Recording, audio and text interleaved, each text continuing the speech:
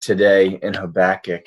But before we do that, we're going to head to our children's message here. So kids, if you want to be a part of this, you can unmute yourselves.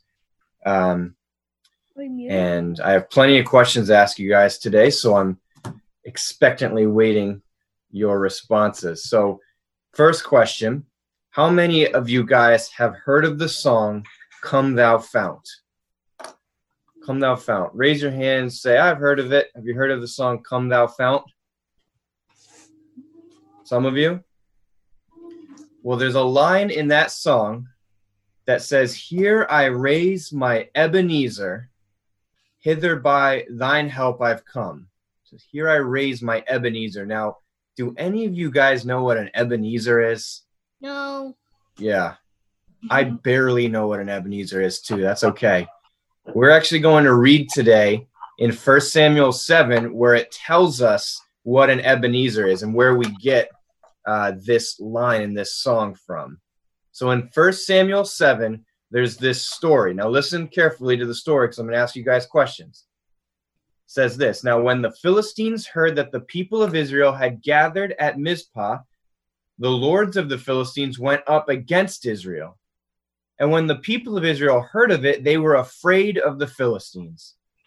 And the people of Israel said to Samuel, do not cease to cry out to the Lord our God for us, that he may save us from the hand of the Philistines. So Samuel took a lamb and offered it as a burnt offering to the Lord. And Samuel cried out to the Lord for Israel, and the Lord answered him. Okay, so let's stop there in our story. What's going on so far?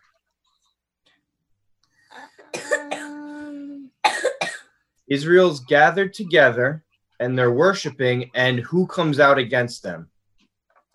The Philistines. The Philistines, very good. So at this point, remember last week we talked about the Ark of the Covenant? At this point, the Ark has gone back to the people of God, and they're worshiping with it.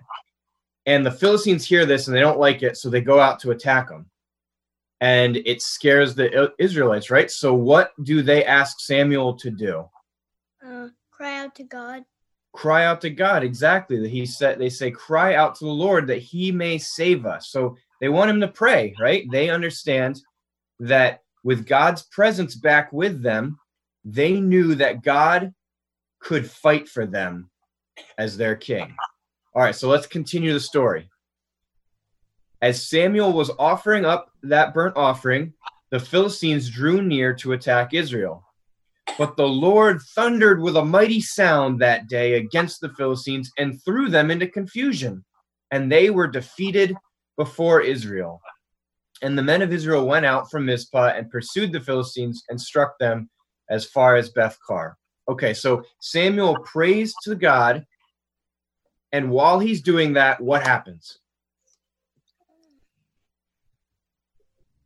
I can't see everyone's hand, so shout it out if you know. What happens? Philistines attack. Philistines attack. The Philistines attack, yep. So the Philistines attack, and while he's praying, what does God do? Help. He helps, yeah. Nathan, was that you answering? Nathan, what does God do in this story? Do you know? Throws the Philistines into confusion. Yeah, it says that he has this loud sound happen and he confuses them all. And it says that when he does that, they're defeated. I mean, the basic premise here is they pray to God, God does something, and they're defeated, right? And then it ends and says, and then the Israelites go out and they kind of, clean up afterwards. But they trust in God to fight for them, and God is faithful and wins the battle for them. And it's after that story that we read in verse 12, this, Samuel took a stone and set it up between Mizpah and Shen, and he called its name Ebenezer. For he said, till now the Lord has helped us. So after the victory, what does Samuel do? He raises up a stone, right? Yes. and he calls it what? An Ebenezer. Ebenezer, exactly. So he goes out and he puts this big stone on the ground and he calls it Ebenezer, which means stone of help. And by putting this here, the hope was that any time that somebody would walk past this stone, they would see it and they would be reminded that every time that they prayed to God, God would help them and save them from their enemies. So when this song, Come Thou Fount, says, here I raise my Ebenezer, it means that we in our lives should be doing things that put reminders in front of us of how good and faithful and trustworthy God is for us, right? It means that we can remember that God has helped us in the past, that he will help us now when we pray, and that he will continue to help us in the future.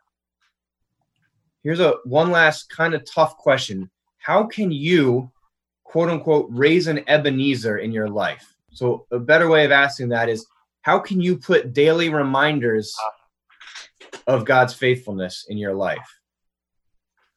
What's one thing you can do? Place an Ebenezer on a mountain.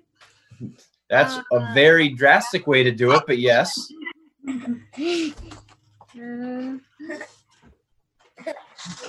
I have a few more ideas. I want to hear one more. Okay.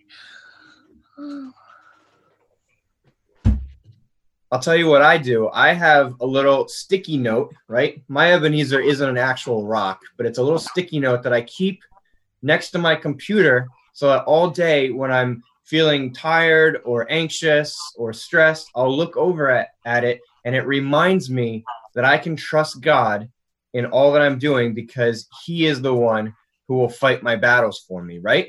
So that's how I kind of have an Ebenezer in my life. It doesn't always mean having literal rocks, but sometimes, it's not bad to have some things like that in our lives. So this morning, I want us to remember Samuel's phrase here, right? He says, till now the Lord has helped us. And his point is that he wants us to remember that the Lord is the one who will help us whenever we call out to him, because nothing is too big or too hard for him, right?